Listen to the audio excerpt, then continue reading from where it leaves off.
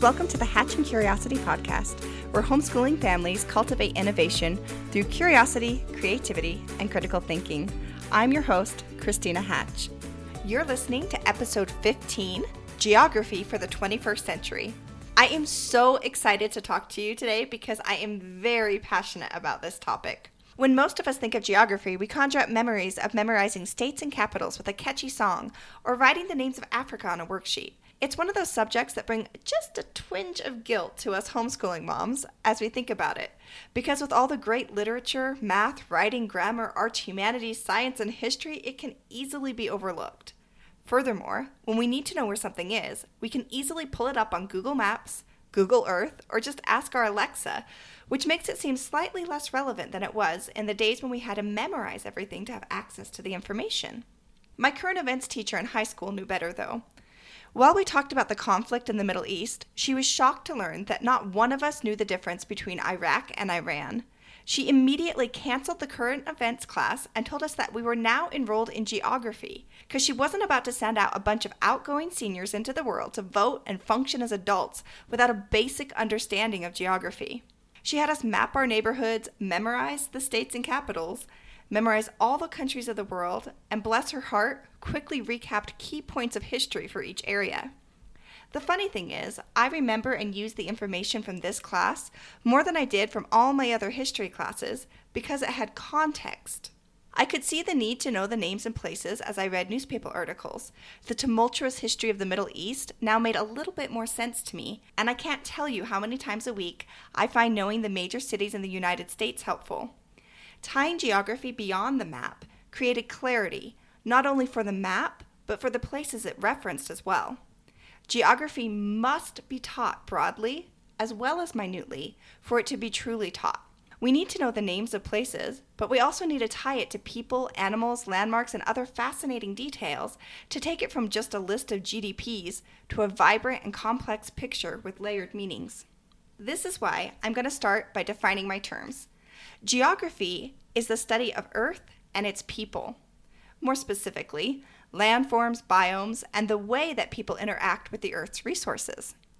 Geography is more than chartography. It is a science, a history, and a social study.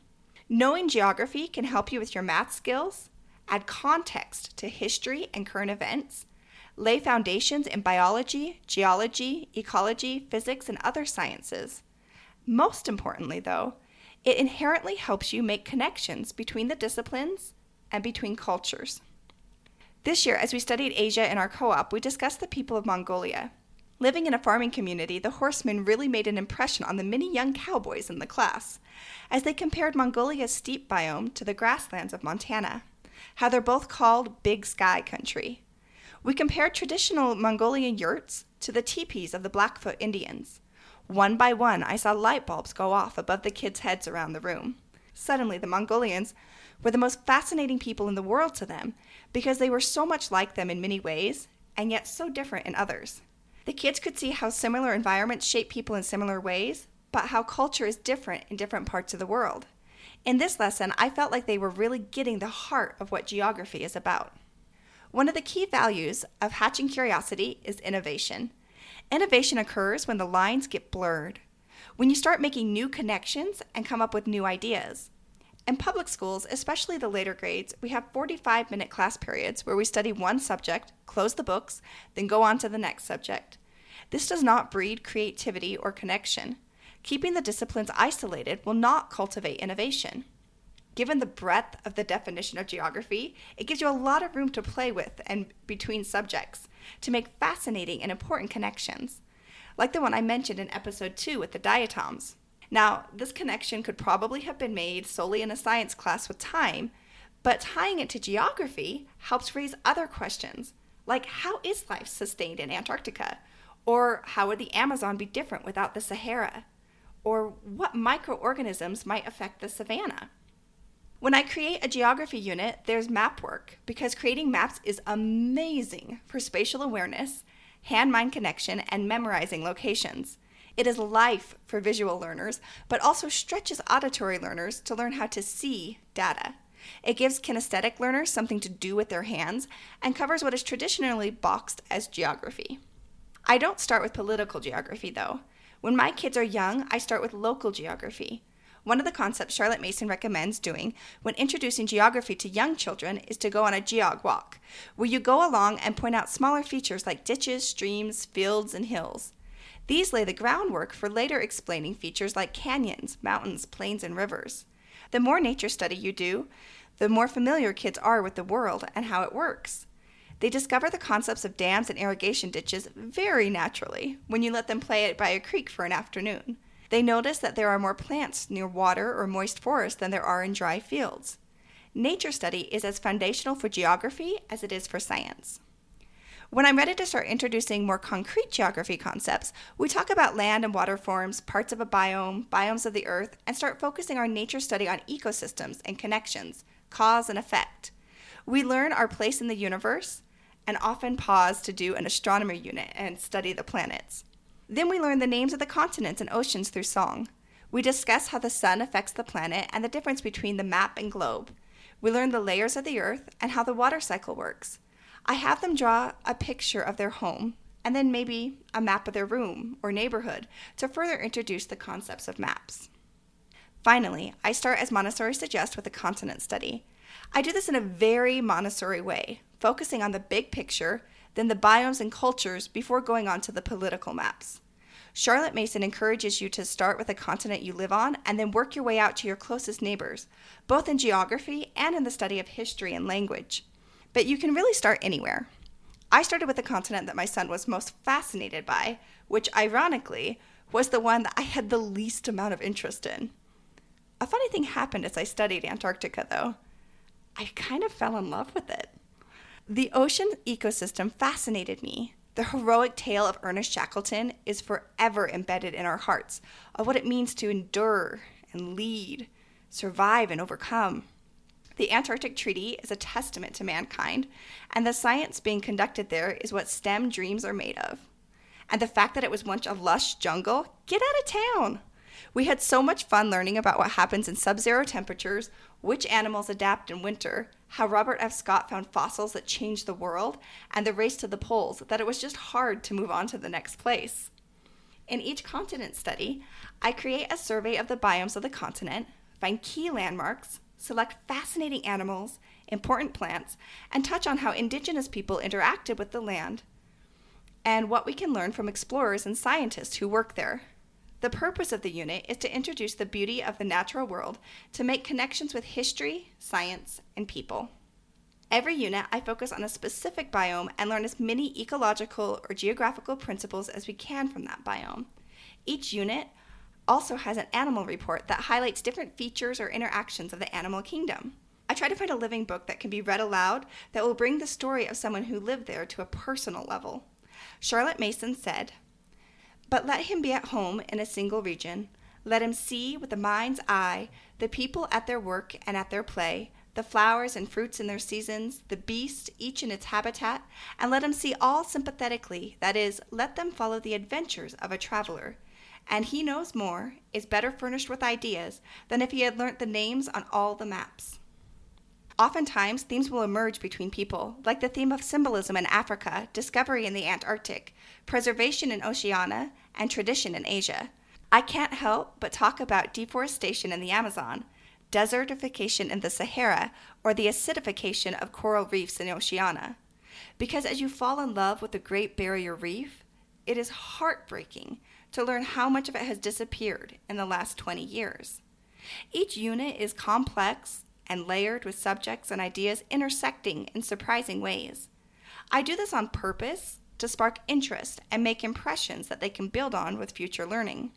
You will be surprised at the depth of your children's thought and compassion as you discuss current issues. After you have a good foundation of the natural world and how we interact with it, you go round 2, mapping political geography, doing in-depth country reports, guessing at what cultures are like based on surrounding countries, their geography, and what you know of the indigenous people of the area.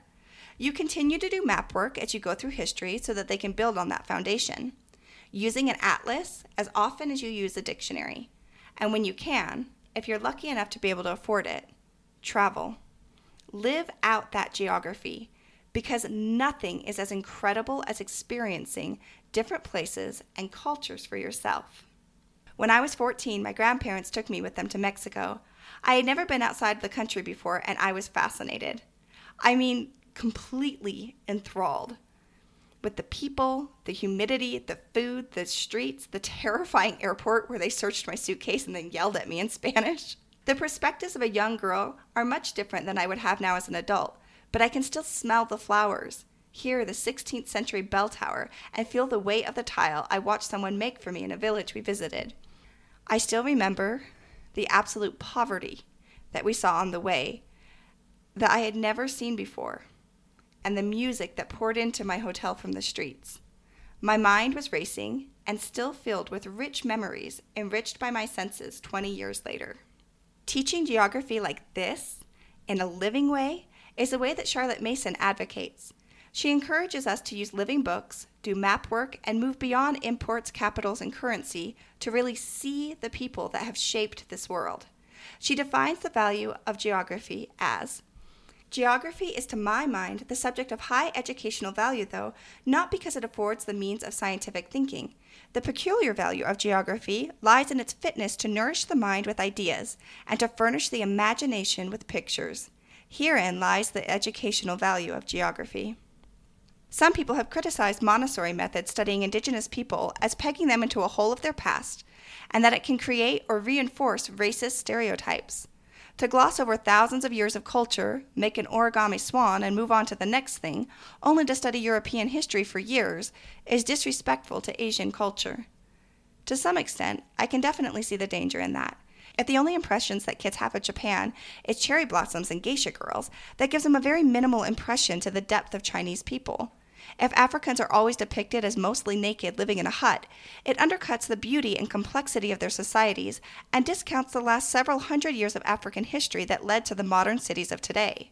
I think that introducing kids to the way that people once interacted with the land is very important because it shows the dependence we have on the earth for our sustenance and how culture is connected to geography and evolved from it.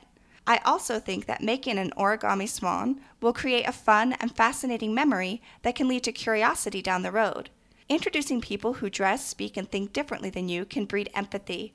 As long as you are careful to introduce people with admiration and respect, explain how they have evolved today, and come back to see these continents as you study world history, giving their history equal footing, I think you're on the right track. Once you have a solid foundation of geography, you have an understanding of how our planet and its people are interconnected. We start a global community. Geography is just plain fun to study because this world is a beautiful and fascinating place. The fact that you get to sneak in the benefits of learning how to read visual data, make interdisciplinary connections, and set the stage for history makes it irresistible to an educator. Be forewarned, though, that it may create an irresistible wanderlust in your children. One of my favorite homeschool memories was of my young children gearing up to go to Antarctica. In their minds, they were going.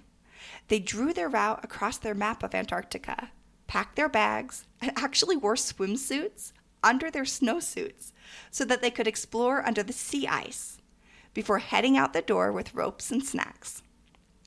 All afternoon, they climbed over the trans-Antarctic mountains and battled blizzards to reach the South Pole. There was a cook, a medic, a leader, an adventure guy scientist who does whatever he wants. Everyone had a job to do, and they kept encouraging each other. We can do hard things. You got this. Don't give up. The living books and experiences had made that place come alive for them. The spirit of discovery, endurance, and boundless curiosity was in them. Antarctica had become a part of them that day. And as I tucked my middle child into bed that night, he said to me, "Mom, when can we go to real Antarctica? I'm ready." I chose geography as my passion for the doors that it opens and encourage you to give it another look as you plan your school year next year, or just want to mix things up with the unusual end to school this year. Books give you a place to go when you have to stay at home, and geography transports you across the globe. I'm going to close with a quote from Maria Montessori because it's just too beautiful not to.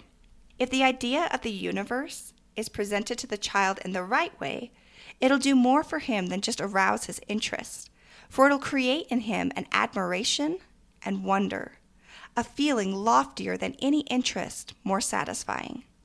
The child's mind will then no longer wander, but become fixed and can work. The knowledge he then acquires is organized and systematic.